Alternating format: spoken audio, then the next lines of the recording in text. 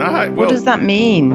What does that mean? Physically? What does it even mean? I don't know. I mean, it's not like there's a whole specific.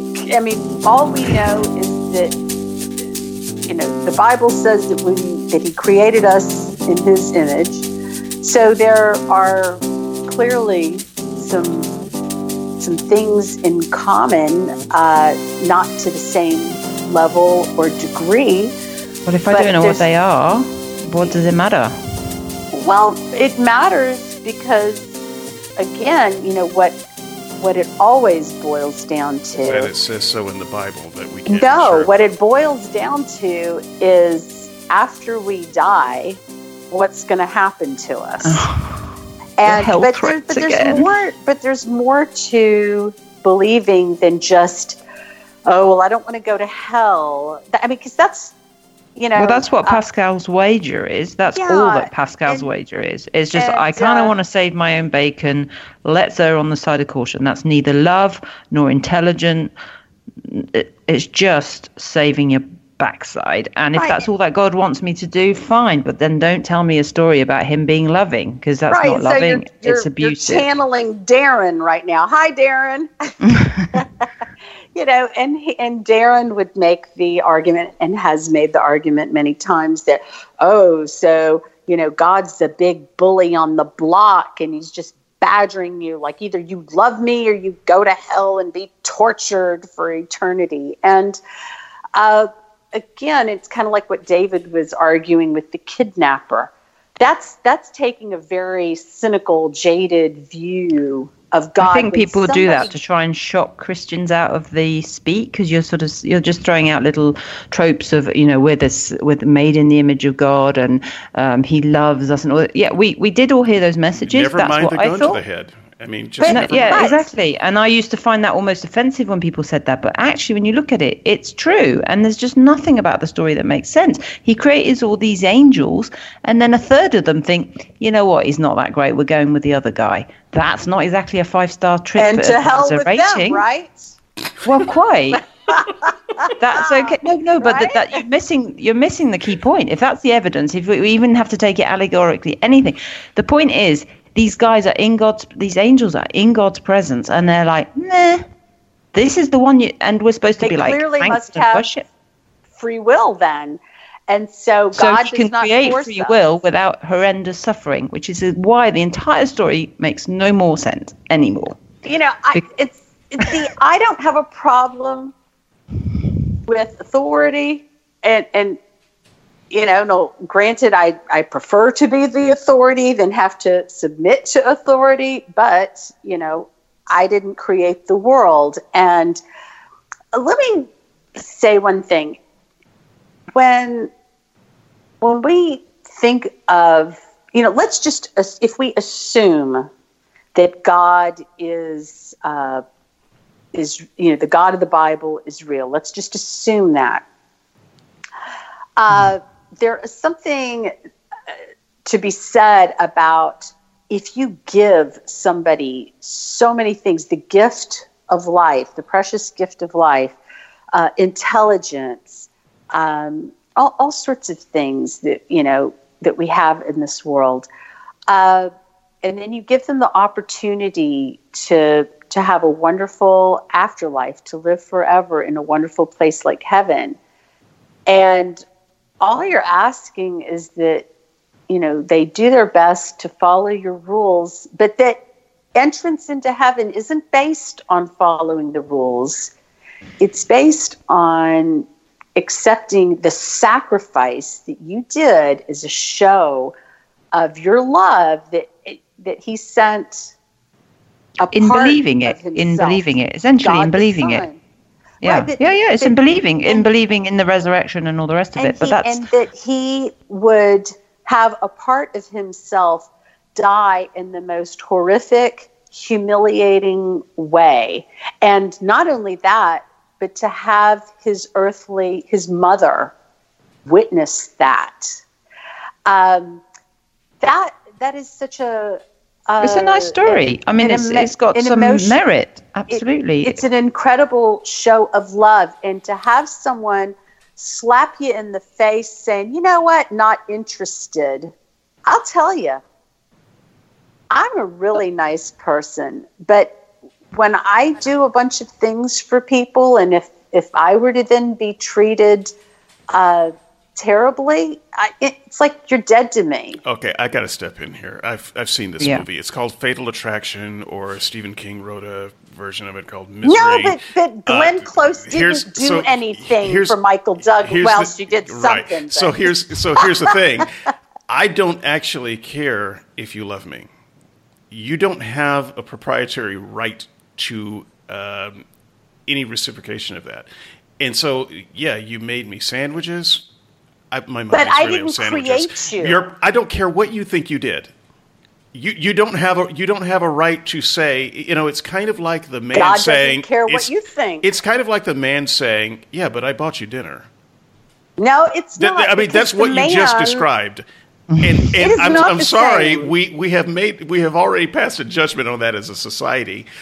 If that's how you argue, God says, "But I bought you dinner. You owe me." A guy dating you saying, "Hey, I bought you dinner," and so put out.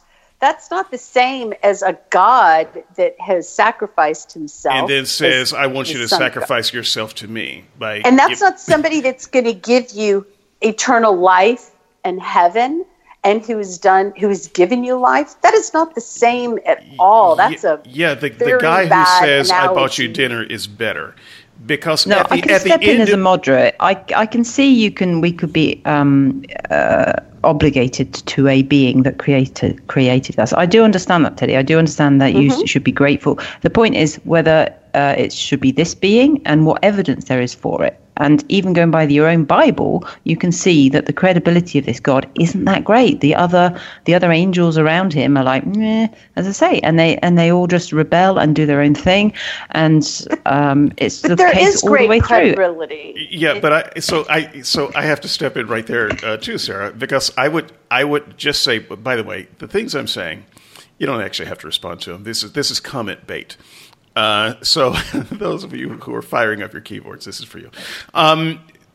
No, even a God that created you. I mean, I don't owe gratitude to my parents just because they mixed semen and egg and popped me out. No, I don't. No, you don't. No, I don't. And in the same way, in terms of a God, it's nice. Well, that it is nice for your opinions about God. And let's just say that the God that popped us out, it turns out, was Satan.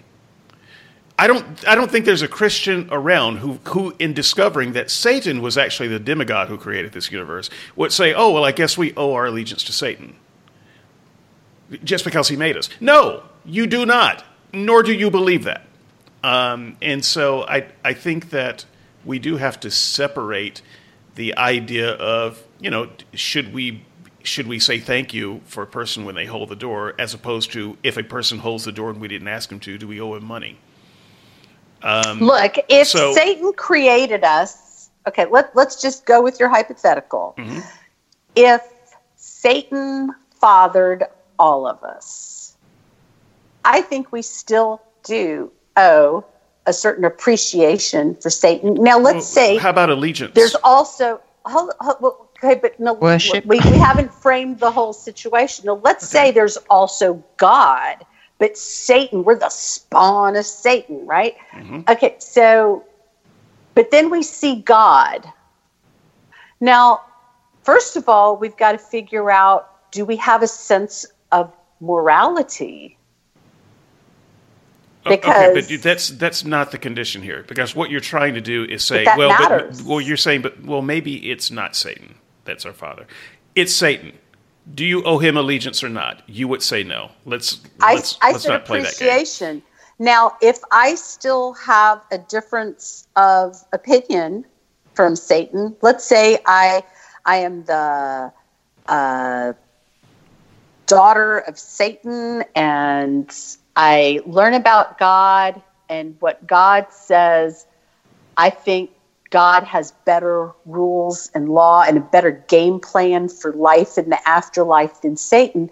Then I can switch my just because I'm appreciative for someone having done something doesn't mean I have to stay in lockstep. Okay, with so them. even So I have so free then will. we don't owe your God any allegiance either. I don't think you owe any cosmic power an allegiance, regardless of what they did. You can make your judgments about whether someone is worth following or not. I'm not much of a follower, period.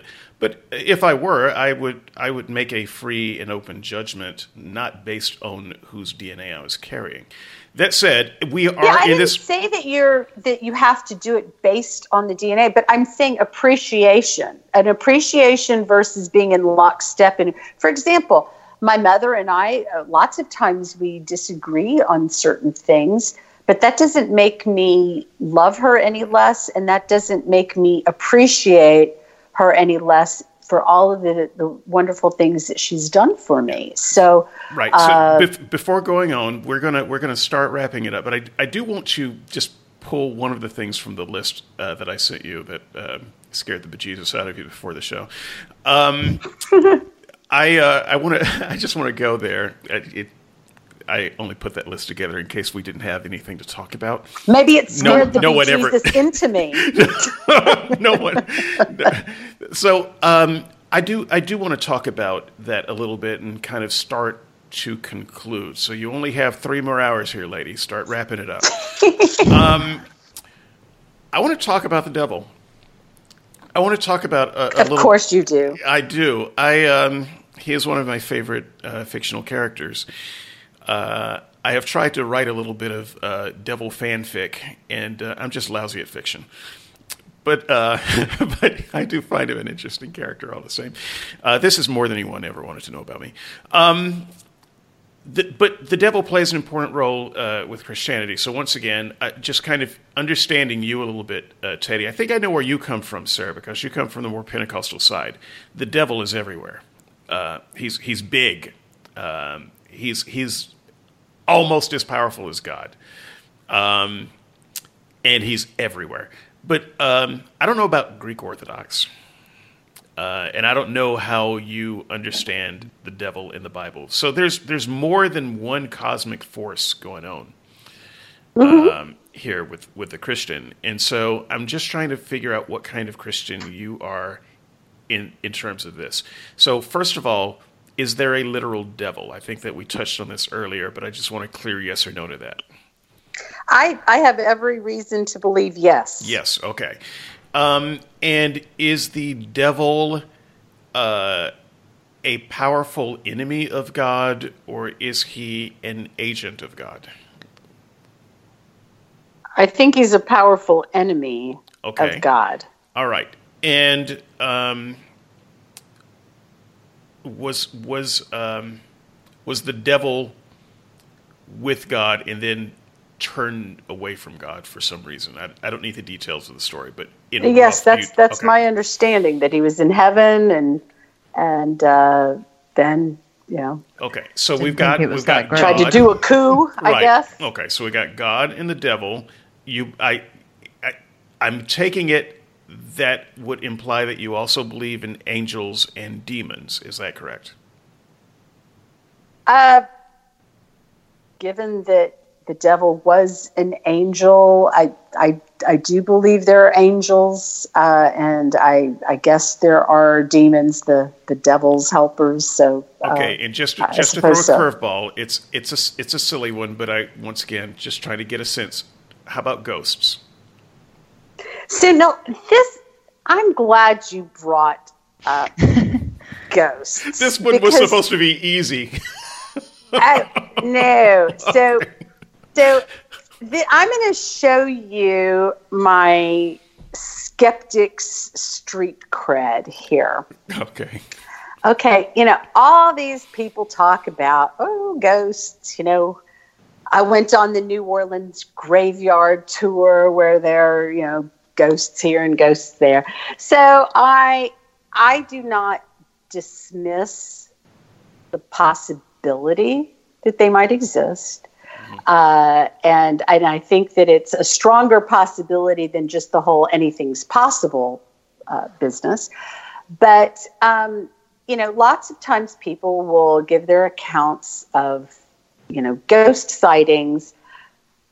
I'm not going to say that it's impossible they exist, but I tend to be very skeptical of these claims. So if somebody were to provide me with evidence like there is for the shroud, or it doesn't even necessarily have to be that strong, but still something compelling enough, I might. I approach it with an open mind. I'm doubtful of it. I don't know that God sends ghosts down here on Earth. I don't know. Could they be manifestations of demons, for example? I mean, that's what we believe. I don't know. I would go with where the evidence leads me, and I've not seen any compelling evidence. So as of now, if you ask me, I would say I don't think so. But if somebody wants to provide me with some interesting, good evidence from credible people, I'll look at it. So it's not a hard no on that, but it's a soft no. I have to be an agnostic, and I don't know what the Bible has to say about ghosts. I don't think that the Bible. I don't know. Are they demons? I have no idea. Okay, all right. So spirit world, though. So we have at least God, Satan, angels, and demons. Do you believe that this spirit world, or these spirit people, interact with our world today? This is just a guess. I don't really have an answer on this where I'm, proceeding from any strong amount of confidence in my answer, but I would tend to think that perhaps yes. There's a lot of bad stuff that goes on, but not just today, but always. And so I do think that I'm mostly interested in today, though. Influence. I think that there's probably always been that, and I think that the more godless we become as a society, that those influences have a greater chance of affecting how we behave. Do you have any idea how demons would influence us? Well, just look around. For example, never mind the end result. I'm asking a mechanism question. How do they do it? Well, I mean, there's evil in the world, and so I think that a lot of that could be a result of that sort of influence. And I think that too, when one's focus isn't on God and doing one's best to follow his laws, then you're opened up to all sorts of other influences, many of which are not good. That's not to say that the atheist by default has to be bad. I think you're not quite capturing my question. I'm trying to find out how demons influence us. How do they do it? Well, through our mind. Okay, so is it like telepathy? They say things to us, to our subconscious. Do they talk to us directly? How do they do it? I don't really know for sure. I don't know if it's in the same. I would say that in that same amorphous way that people are inspired to do good. What made Mother Teresa want to become? What made Mother Teresa coming from a wealthy family, wanting to devote her life to helping the poor? In the same way that we are drawn to goodness, we can be drawn to evil. So the mechanism, I don't know. Is everything that we do in this world a result of tampering from angels and demons? Or do we have mastery of our own decisions? I do believe we have mastery of our own decisions. So we're capable of kicking out both the angels and the demons, in that we can just make our own decisions. Yeah, but there's temptation. So you can have free will, because I'm a big believer in free will. Okay. You can have free will, but for example, I have free will. If I'm hanging around, especially perhaps as a kid where I might be more open to bad influences, if I'm hanging around a bunch of people that are doing bad things, then there's a greater chance that I might start behaving the way they do, or be tempted to. We're getting closer to the place where I want to unleash Sarah. So just hang on, Sarah. Okay. All right. Right. So influence, temptation, but we could go through this life without the interference of either angel or demon. In your opinion, Teddy, if there were no demons influencing us, would we be more inclined to choose good? Not necessarily, because our human nature is flawed. And so even if you're around, well, David, you were around a bunch of Christians. Your family were Christians, yet you chose to become an atheist. Boom. Oh, no, not that. No. Yeah. Okay. What about Adam?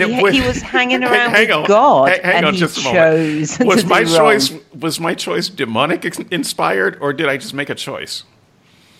I don't know. David, you know that. Honestly, I don't. So I don't make presumptions either way. If we would make the same choice, with or without demons, why do you suppose God allows the demons to influence us?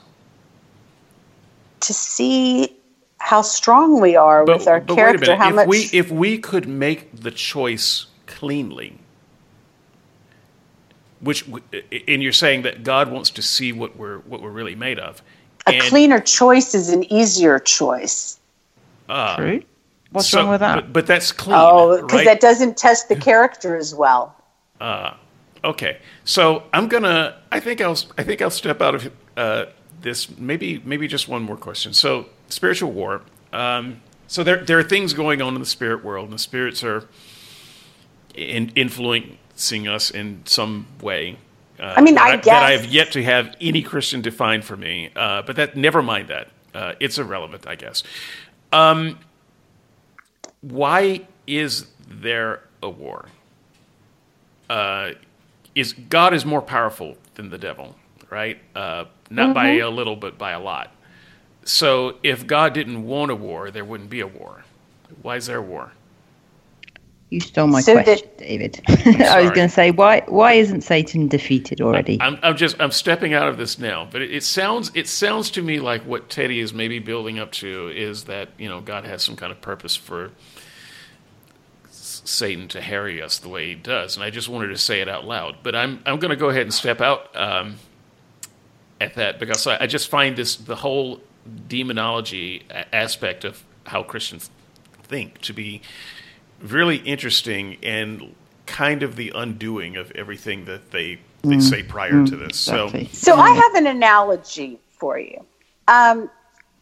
So let's say you've got a married couple, and you're supposed to be faithful to one another. If the couple just pretty much work from home,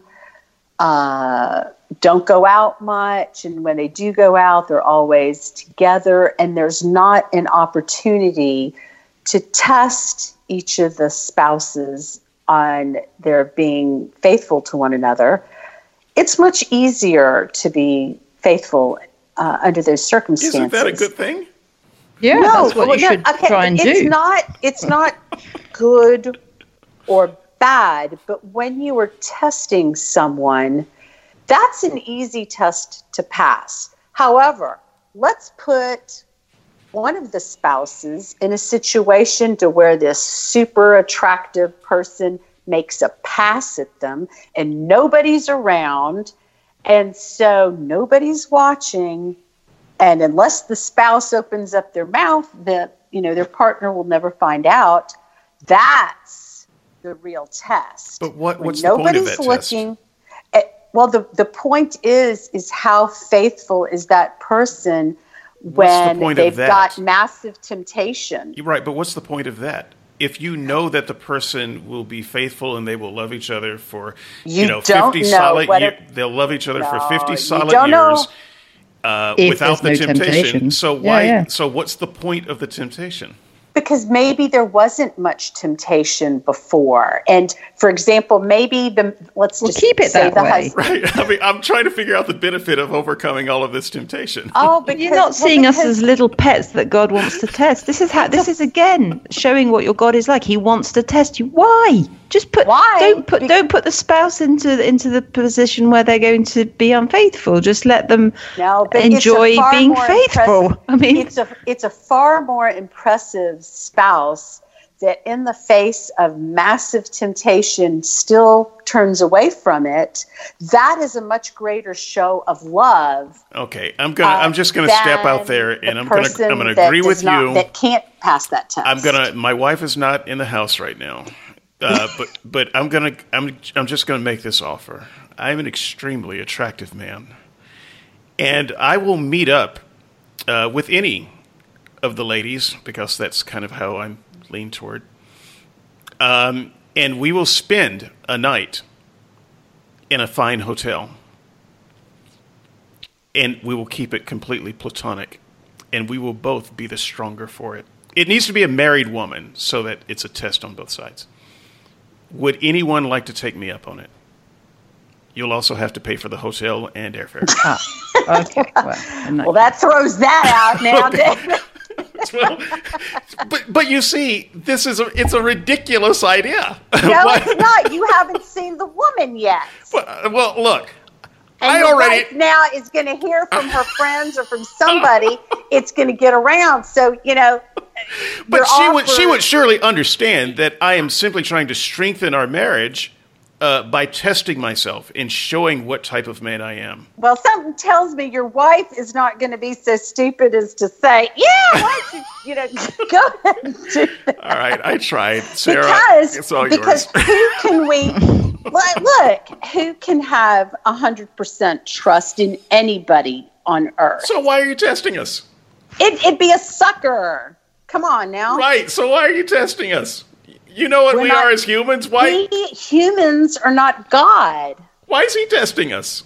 If he knows that there could be a circumstance where we would do better if you take away the temptations, why fill the world with temptations? Okay, I'll tell you why. Because he's already given us a free pass in terms of not having to earn our spot in heaven with him. He has taken on, through his Son, the penalty for us to go to heaven. But my understanding is that in heaven, we don't all get the same reward. So the person with the deathbed come to Jesus moment, who has been living a life that is very much in contradiction to the teachings of the Bible, and who has been rejecting God, their whole life right up until, the last breath they take, they won't get the same. They'll still be in heaven if they were, sincere in what they were saying to God, but they don't get the same rewards as the person that has, in earnest, tried to live to the best of their abilities according to God's will, and who loves God with all of their heart and who trusts and believes. That person gets a different reward from what I understand. Right. That it's not as the great sage Weird Al Yankovic said, you get the room next to the noisy ice machine. That's, that's your heaven. There's a merit system in heaven. Right. We get it. You've been good. You get more. There should be, because you know what? It's the same reason why I don't believe in communism and socialism. You didn't sleep with that woman, but you looked at her. You gave her the side eye, so you're getting the room with a bad smell just outside the window. We shouldn't all get. There's a certain amount of where we should reap what we sow. Okay. God, so even in heaven, really? Look, God has given us a path in terms of this life, but why should the the person that's done so much bad and evil. Did Charles Manson have a come to Jesus moment right before he died? Who knows? Does Charles Manson, just because he accepted Christ as his savior on his deathbed, should he get the same reward that good people who as Mother Teresa? Of course not.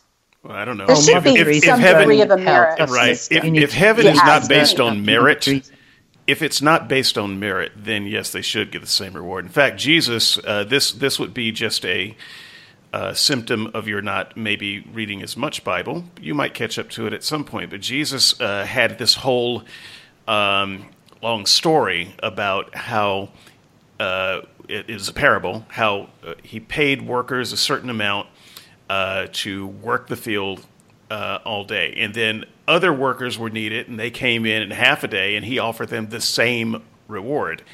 And then other people came in, and they only worked a few hours, and he offered them the same reward. And the workers who had been there all day said, wait a minute, that doesn't seem fair. We worked all day, and these people just came in. You're giving them the same award. And Jesus said, essentially said, hey, none of you deserved it. And so I reward that's the reward of heaven, not necessarily what you get in heaven. Well, this parable was the reward of, the actual amount that you get. And the whole point was it's not based on how much you worked. It was grace. Yeah, exactly. Right. It's Jesus didn't specify if that was getting into heaven versus my understanding is that in heaven it's not everybody gets the same. Okay. It's a little bit more of a capitalist I'm just giving you kind of the Bible version of it. You can come up with any version you want. But look, I'm gonna step out of the conversation. But I want to hear Sarah talk to me about the spirit world. Sarah, you have a different perspective. Lordy! I need to know about the angels. I need to know about the demons. I need to know about the war and all the influences and how you fight them. And I need to know about this. This is the point. When you start analysing it, it just falls apart, Teddy. It's just not logical. You're saying all these things about going where the evidence is, and we should all be convinced. And we've looked at these things, and we've thought it doesn't make any sense. Why does God keep Satan around? Just a basic question like that. Why does He keep him hanging about? Have done with him. Put us in a heaven type state. That's what we're all shooting for eternity. Who cares about these 70 years on this planet? We're all going for heaven. So why not put us there in the first place? And again, the angels didn't think it was that great. Adam and Eve, who hang around with God, don't think He's that great. They can't wait to sin. They can't wait to get away from Him. And this is the evidence from the Bible. So it's like, why do you then say He's a loving God and that not to believe in Him is going to put me in hell? I mean, these are very, very kind of evangelical views of the Bible, where again there was the Jews didn't see it this way. They didn't see. I did a course from the University of Toronto on Satan and some of the language again, and it wasn't what we think of as a literal devil today. And the story is allegory. It's all to explain the human condition. If you want the Bible to talk to you about the human condition and that we are sometimes selfish and that we are sometimes inward looking and we're not as kind to each other as we should be, that's fine. I think you can use it as a tool like that. But beyond that, we can't take these stories literally. I mean, nearly everything in it from beginning to end is up for debate, not just from the translations, but things like the Exodus is not. We know the story of Noah is copied from other civilizations or existed all over the earth. Stories of the flood. We know that no flood has ever been recorded like that. We know the Exodus. The Jewish scholars now will tell you that it's very unlikely that it took place, that they used hyperbole all the time, that they talked about wiping out cities when they only meant maybe killing a few people, that it's all just stories from an ancient civilization. We don't have to take any of it literally. And to say that people is the eternal conscious torment in some form or another for not buying this in today's age is it's just nuts. It's just nuts. And so it's not to do with having hard hearts and emotions against, I would love that to be a sky daddy that's going to give me an eternal life. What is not to like? I hope that something like that exists even. I could even... Well, if you really mean that... Yeah, then Jesus should show himself to me, and he didn't for 40 years. Well, I was a Christian for 40 years, but it's just, he didn't turn up when it mattered. The stuff didn't add up. The stories don't add up. The evidence isn't there. It's just don't know enough about the evidence. If you're science oriented, I don't know, David, did you get the shroud stuff that I sent you before the last podcast? I did, and I didn't read it. If we could forward could you forward that to Sarah? I barely know of Christians, Teddy, that believe in the shroud. I've barely heard of it. It's not ready. Oh no, that's right. You said don't post it. Super rough. I can forward that to Sarah. But forward it. I can't promise you will read it. But Dale's already given me an 80-page thing. I've promised I would read one day. But the point is, it doesn't matter anymore, because even if I did think that showed something happened, there's so many other massive gaping holes in the story. I was like, why does God want us around? Why doesn't he just defeat Satan? What good is he? What is it about anyway? What does he want with me? Just worship? Why do I have to worship him? Okay, thanks for giving me life. I'm grateful. I didn't ask for it, but I just happened to be here, so that's great. These aren't the critical questions. These are just let me be philosophical and wonder about stuff. The critical questions, and that's one of the things that I get on atheists about. They frequently, and you're not one of them, Sarah, or not that I can recall, but some of the others, where they talk about God as a moral monster. I think Sam Harris is big on saying that, and so they just, parrot that. And he's repugnant and this and that. And I keep arguing, why are you worried about casting judgment upon God? Because first of all, if there's no God, then there's no objective morality, yet they're wanting to cast judgment. So that's odd. But the thing is that the central question is, does God exist? Agreed. And then if he does, then you can look at some of the other things. But that's got to be the focus of the question to the honest. Yeah. You're right. Does God exist? Okay, atheist. fine. And that's why I have said that I think that there are two types of people that call themselves atheists. And I have encountered one in particular, a dear friend of mine who was in his 70s, and he was calling himself an agnostic. He grew up with religion, but he was very science-oriented, and he just had trouble just having blind faith that God existed. And I had known him for, probably 12 years or so, and we had never discussed religion. And then just one day on the phone, we were talking.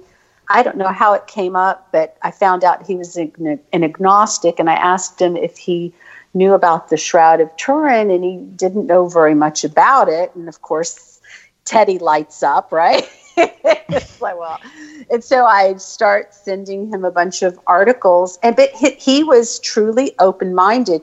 He was the type of agnostic, or, even if he had called himself an atheist, he needed evidence. He needed solid, credible evidence to believe.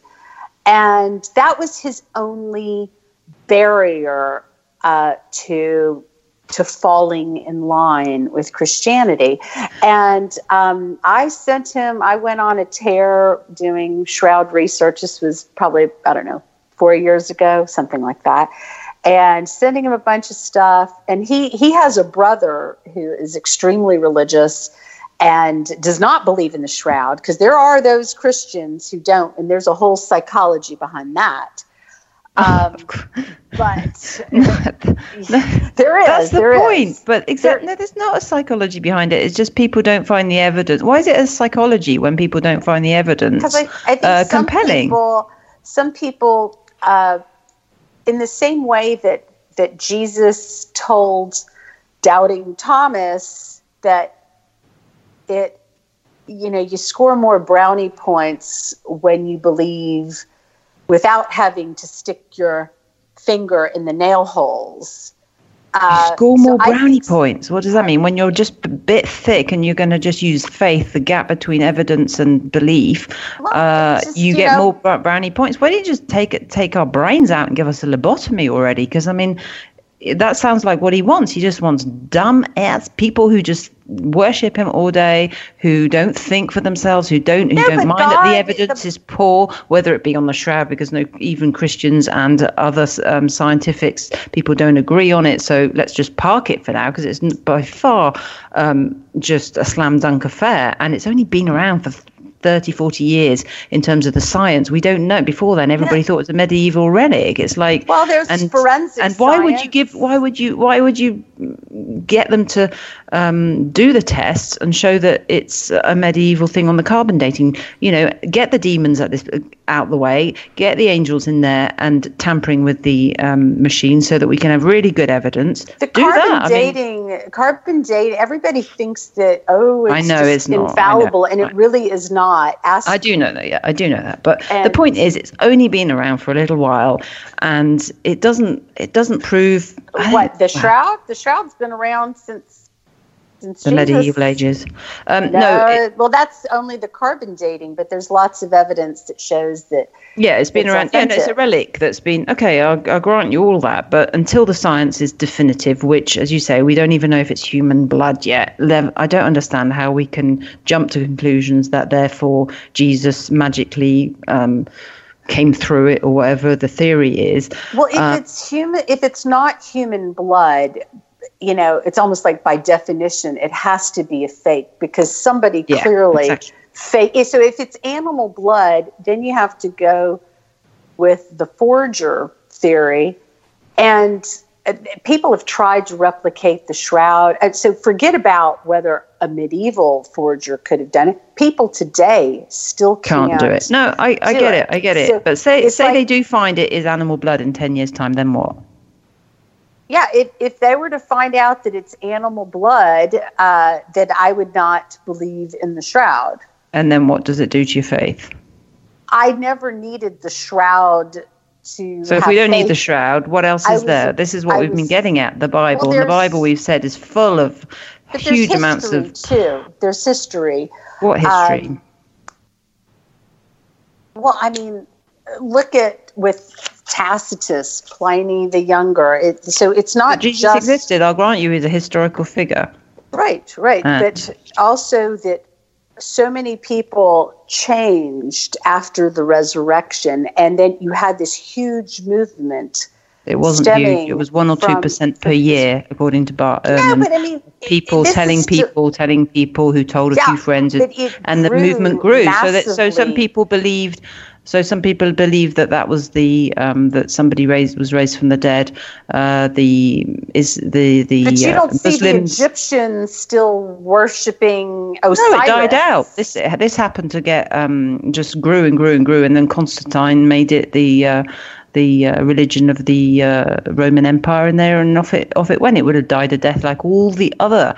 You're not a Marcionite for now, or an Ebonite. They were around they were Jesus sects at this time that believed quite different things about Christ. Isn't Islam about the same size as Christianity? Just getting close, 1.7, and I think Christians might be, including Catholics, 3, but. Yeah. Anyway, they're big. All these religions are all mutually exclusive. Either, truth. There's just one truth. Hindus, you can be a Christian Hindu. Hindus have been around for like 6,000 years. I think 5,000-6,000. So they're way before the Christians. You can be a Christian Hindu. Yeah, they don't care.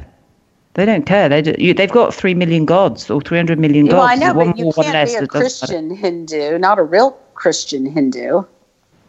For the Hindus, it's not a problem. For the Christians, it's a problem, yeah, because the Christians are making the exclusive claims. The Hindus don't mind you being a Christian. That would be a strange definition of Christianity that would permit the worshiping of more than one God.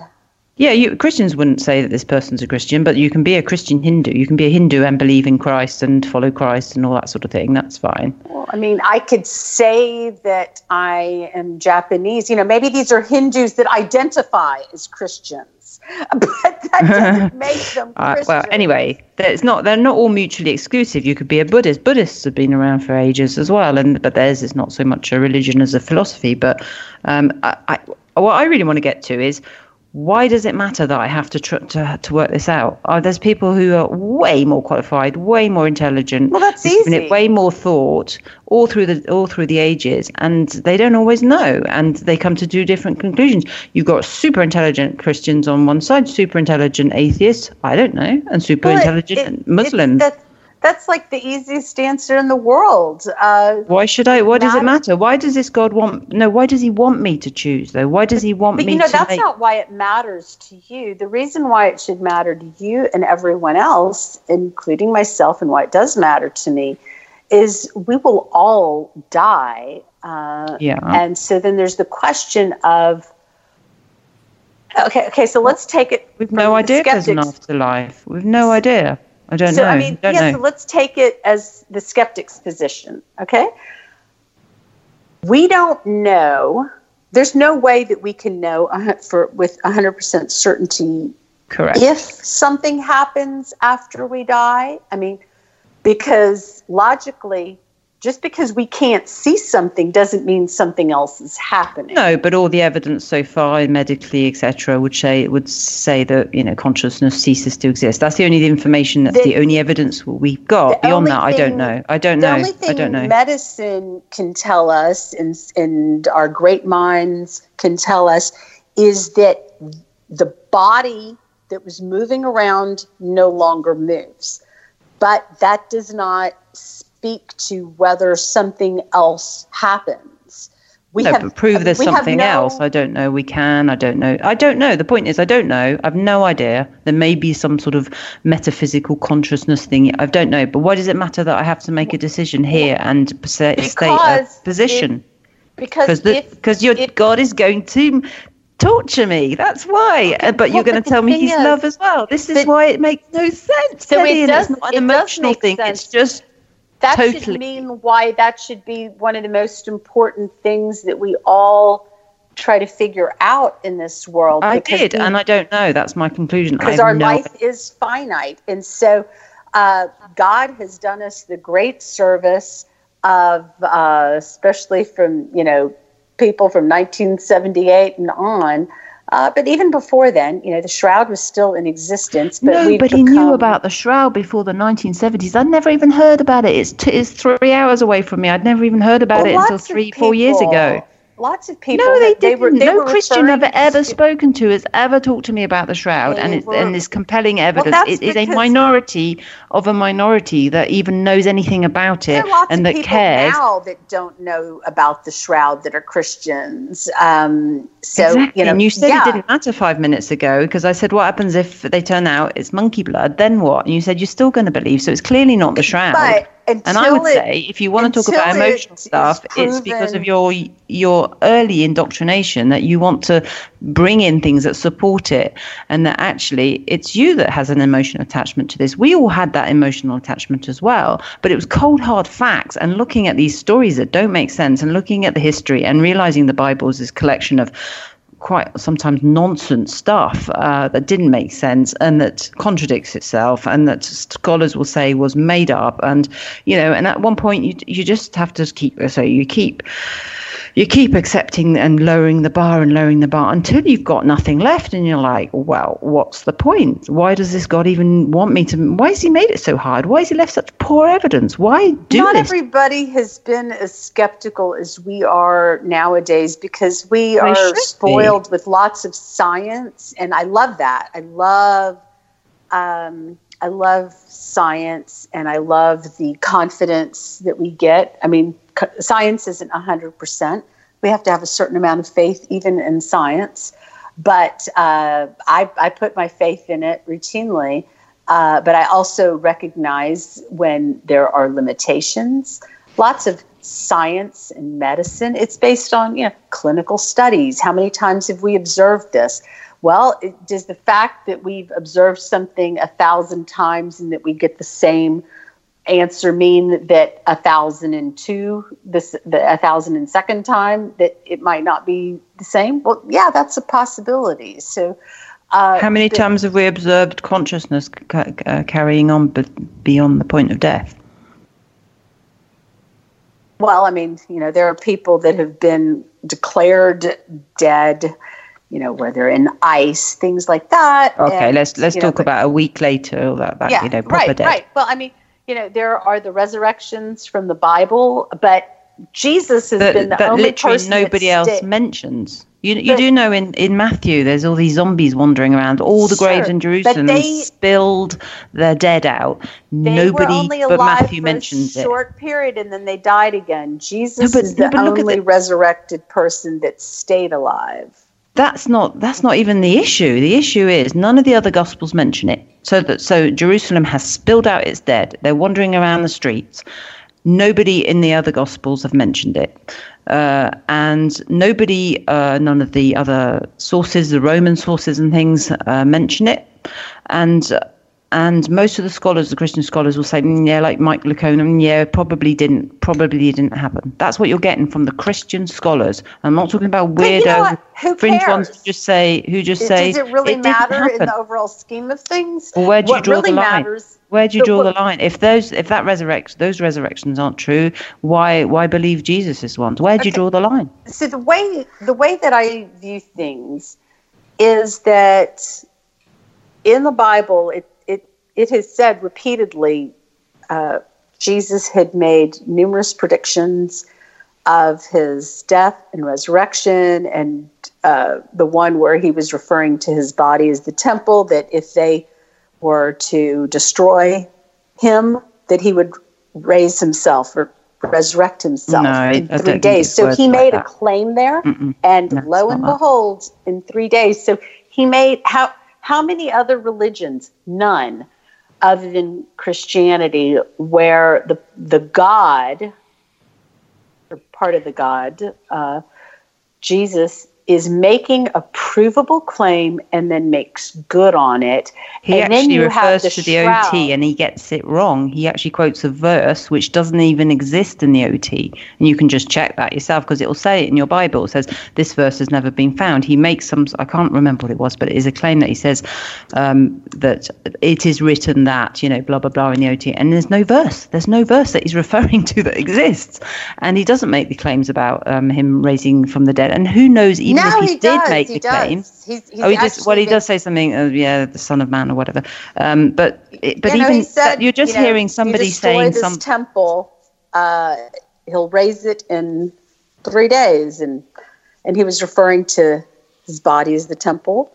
And I thought our bodies was the temple. Sure enough, I mean, and we even today frequently refer to our bodies as a temple, and he did it, and God gave us the miracle of the shroud to give the shroud skeptic, again. Can't cope with the shroud. But the thing is what's so important about it is that God gave us evidence of that resurrection, and so that's why I know I'm always harping on the shroud, but you said that if tomorrow they find it's monkey blood, it wouldn't change your faith. So it must be based on something else. And because most people don't have the shroud, they don't have the shroud to refer to. Some people need a lot more evidence than others. And so with some people, the historical evidence is enough, but then other people, it wasn't. But the interesting thing is that, for example, with you and David and all of the others that are, like to take over the word skeptic, which I don't like because I am a skeptic too. I agree with that. But I'm not an atheist or an agnostic. Skepticism can come to a point to where when you get enough evidence to come to a reasonable, rational decision or belief, then the skeptic should move into somebody that thinks something affirmatively. A skeptic that just permanently remains a skeptic in the face of rational, reasonable evidence, that's a cynic. Do we have to take a position on whether there was previous universes before our existing one? I mean, there's a whole theory that there's, crunch, expand, crunch, bang type thing. I mean, I don't know. I don't have to make a decision on it. I don't have to make a decision on it. Why? Who cares? It doesn't affect my life. Quite. Well, that's partly, and it doesn't affect my afterlife either. So there's a God. I agree. Okay, whatever. So who cares? It doesn't affect my life unless I have to believe the particular one that you're talking about. Who's going to torture me for not having right beliefs, which is insane. But Sarah, it might affect your life, because if what my God, who used to be your God too, if he really does exist, then this life does not end. I mean, it ends in terms of our believe in a God that's going to do that. I literally can't believe in a God, and nor can you, because I said, would you do it as a parent? And I think you said no. But now you're casting judgment upon God. No, it's just logical. Would you, as a parent, condemn your child at the age of 20 to a binary decision? You wouldn't. You wouldn't do it. And no atheist would do it to their child. We don't know if God has other plans, but I don't care. You're telling me that I have to make a decision on this. But God won't force us to be with him. And so when people, whine about, hell, but, God's giving you a choice. And so if you don't want it, if you believe it, though. Well, I don't know whether I believe it. Break it up. I don't know. Break it up.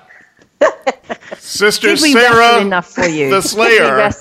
Did it fulfill your fantasy there, David? Teddy the Bear. He didn't say whether there was any Jello. There was Jello. Okay. There was definitely Jello. Right, there was a cage. There may have been mud. Mud. I don't know which is better, mud or Jello. So here's the thing. Look. We'll do this again, all right? You don't have to get it all out. Can I just ask one question, though? Sure. Do you a little bit feel like you may have moved on the fact that we're rejecting it because of emotional reasons? Do you think we may have some good evidential reasons as to why if you can? Y'all haven't given me any evidence. Give me some science. Oh my God! So many times in this, look, I can't let this. We can't end there, David. So many times you've said, I don't know what's in the Bible. I'm going to go where the evidence, I guess. I'm telling you, I've got science backing up my You've got the shroud, and we've been through this. It's been around for 40 years. It's not enough. It's been around since Jesus got wrapped up in it. Says a few scientists who believe that, and not a lot of others, and lots of Christian ones that don't. And we don't even know if it's human blood. Monkey blood. They are still David. There are things that I haven't even put yet in the stuff that the documents that I sent to you.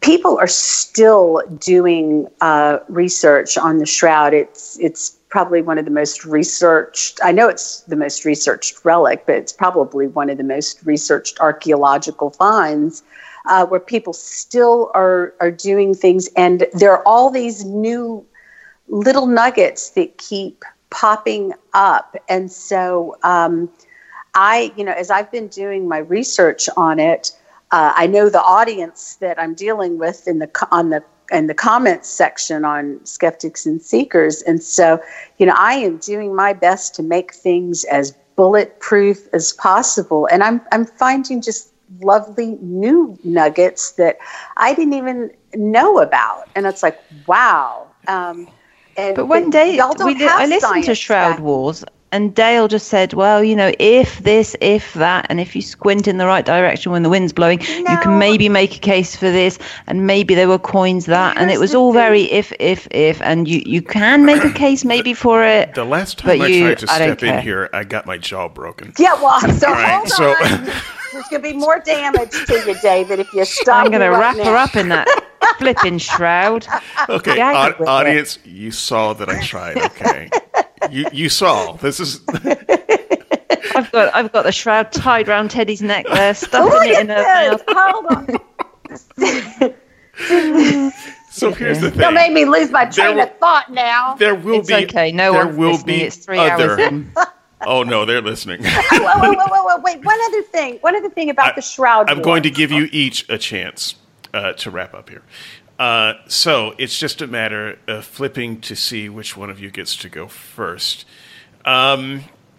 So I do believe that the last time Teddy was on, I gave her the last word. And so I am going to give Teddy the first word. And I'm going to give Sarah the last word. And we will do this again. The ratings will be very high. The people will demand it. Okay, so I never had any doubt. Cage match, right? Oh, now that you both know what you're getting into, it'll be even better the next time. Now that we've got some grudge built up, give us a little bit of time to prepare, and it could. You honestly think it would have done better? You think this would have been more entertaining had you prepared?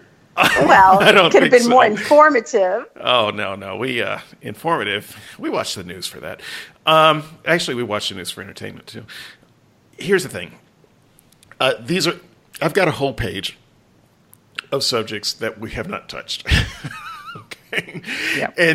And I really want us to explore it again. Maybe in a few weeks we'll get this pairing back together again. And hopefully we can see you a little bit more often, and maybe one day a Christian will give me a straight and slightly more detailed answer about my questions about spiritual warfare. In case those of you who were not aware, the time when I was on the Unbelievable show with Justin Brierley, Randall Rouser, Andrew, the topic, and we didn't make up the topics, we were sent the topics in advance. One of the topics was spiritual warfare. We kind of had a negotiation on that. The day, maybe a couple of days, I don't remember exactly now. I think it was the day before the show. The topic list was changed. And so not only did we not talk about spiritual warfare at the last minute, we ended up talking about something that we hadn't necessarily prepped for. And so it's really hard, I find, in my experience. Sounds like a dose of your own medicine there. It's really hard to get Christians to talk about this. So I'm not entirely sure why. I've been trying to get Christians to talk about this for years. So it's not just that. So maybe we can go another round with that. Dale and I did attempt it last year. It didn't go well. In fact, that was one of the shows that ended so badly, we didn't air it. So, yeah. So, yeah, there are lots of topics that I would like to see you two lay humans go after. It is informative. It's always informative when you learn a little bit more about what passionate people think and why they think it, and I find it useful. My way out of the church, yes, there was some scholarship involved, but it was also a lot of talking to regular people about what they believed. I think that's really important, and I really appreciate the two of you for coming and doing that in public for both of us, for all of us to watch and learn from. So thank you for having us. With that, I am going to give you, Teddy, an opportunity to close out your thoughts, and neither Sarah or I will interrupt you, and then we will give Sarah the last word. Teddy.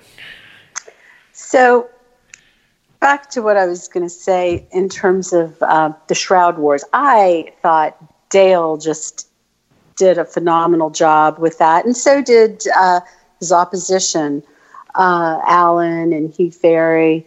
But one of the limitations of that, it was a back and forth debate, and there's so much information that's trying to be covered that there wasn't an in-depth analysis on any one point. And I believe on Dale's solo shows that he tries to do more of that, but it's one thing listening to a bunch of detailed information, especially scientific information, it's sometimes hard for people that aren't scientists to just really pay close attention to all of that, or it can appear like, or it can feel like information overload. But it's different when you read it and you can reread it and read it slowly and absorb it. And so I truly, truly think that, first of all, there are a million books written about the shroud, but I know that many of the atheists and agnostics on the SNS boards don't want to be bothered by reading a book about it. So I've taken upon myself, I'm starting with the blood evidence, putting together this information so that it can be read slowly. And there have been a number of things where I have contacted some experts, and they have been kind enough to email me with some questions, because I am raising the same questions anytime I see a potential hole in an argument. Just remember, I'm a lawyer. That's what I do. I look to plug holes. And so I think that when people read things, because I want to first, let me back up. For example, in Shroud Wars, a lot of times both sides were saying things that were conclusions of the experiments, but the listener doesn't know what were the different types of tests that were conducted. And so that's why I want to give all of those specifics, so that if for anyone who dares, and I hope that there are a bunch of people that are daring, honest, intellectually curious people who look at the evidence and say, okay, for example, I don't think that there's anything with the blood evidence that's very clear that it's been established to be real blood. But, for example, if somebody wants to say, oh, well, they should have performed this test or that test, let's debate the facts, because if that shroud is real, and if, as I have said many times, that the blood evidences the resurrection, and it's specifically the crusts. You can have everything on the shroud be genuine, but if those crusts had not been intact, you don't have the strong evidence of the resurrection. And so that's why I kept harping on the crust, because that is the one piece of evidence that proves that the body made it out of the shroud. So I want it to be a close examination of the evidence, and I am working on putting that information together. I don't want to put it up until it is completed, but to anybody who might want a copy of what I've got that's rough, just contact, SNS, and I'm sure, or I think David would be happy to forward it to you. But I just think that if people see the details of the evidence, and not just evidence, you could have Joe Blow doing an experiment. We're talking about top-notch experts in the field that were chosen to examine the shroud back in 1978, and so it's extremely compelling evidence, and so I look forward to when we can have that in-depth discussion about that. Okay. Thank you again for your participation in the program, Teddy, and I mean it sincerely. I hope that you will grace us again. Thank you. Yes, I'd love to. With this particular pairing, I have another pairing in mind for you, though. We'll talk later. I can imagine. And with that, Sarah, the close is yours. Well, Okay, thank you. Reference the shroud. Okay, until you prove it ain't monkey blood, I think we can just park it. It's not clear cut. I don't, and either way, I don't care. It doesn't matter. It doesn't change the fact that Teddy wants me to believe not just in the God in an abstract sense, but in her particular God, the God of the Bible, the God of the Jewish Torah and the New Testament. And I'm afraid, Teddy, it's sounding like you've not been sat in church long enough, and you don't know your Bible, because you're often, when we've pointed things out, it seems to be news to you, but then you also want us to go and follow the evidence wherever it may lead, and many of us have done that from. And this is what I keep wanting to stress, from your point of view, from a Christian point of view. We believe this just like you did. I think we established at the beginning we had very similar viewpoints.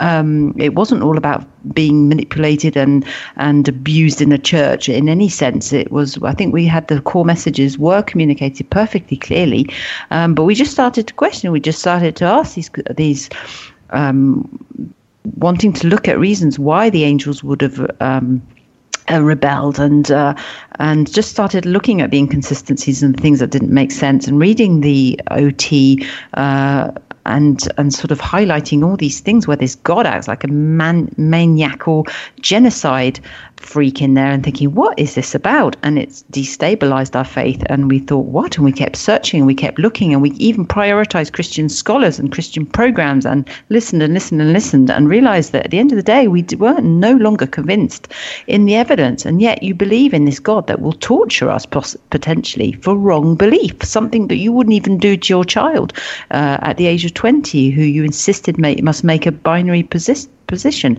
And just for us not wanting to tranche, or for not knowing, I don't know. I literally have no clue, and I don't think it's therefore it should be up to me. I'm happy just to say I don't know and leave it at that. And all right, we can look at the shroud, but I think the thing's gone too far now to change it to change our minds in some way. So maybe in that respect, yes, we are emotional, but we've done all the hard work on some of the other historical points on the Bible and some of the inconsistency, and the whole thing no longer makes sense. So I don't know where to go with that. But I just hope that you can understand, to some extent, it's not an emotional decision. It was a hard, cold facts decision that hit hard at the core of what we were and what we believed. And it was with great regret and great sadness that we gave up on the idea of a sky daddy and an eternity in heaven. And that's me. And that is this week's SNETs.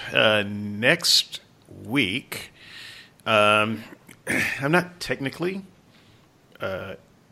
allowed to talk about this just yet because I don't know what's going to air, but I will be a guest on a podcast myself. I'll let you know more about that when it's recorded and aired. It will be recorded on Tuesday, and that subject will be on the resurrection. I have what I think of as a unique take as far as a counter-apologetic on the resurrection, and I won't say much more about that until it comes closer to time.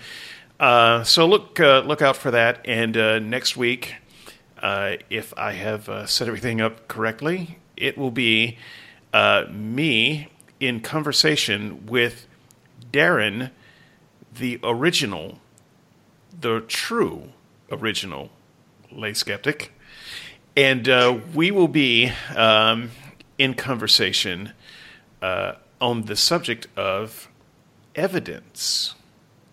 Yeah, you're just humanizing these people, David. Please stop. Well, eventually I'm going to find someone who really is what their persona online is, and then we're going to have some fun. These people keep turning up, and lo and behold, they're human. They're smart. They have feelings. Reasonable. They have families. Yeah. I mean, so Darren's not going to let us down. Are you, Darren? No. Come on, Darren. No. Special channeling of Satan next week by Darren, please. It's going to be a lot of fun. And I think that Darren has a lot to say about this subject. He has in the blogs. And there's a lot that I'd like to talk about and ask someone who's thought about this for a while. And so it's going to be a good show.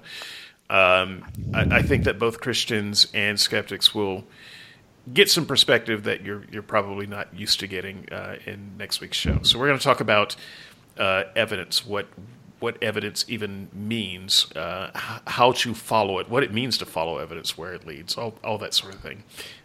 Not really maybe as clear-cut as you think, so we'll see how that works out next week. I think it's going to be fantastic. Till then, have a great week, everybody. Bye.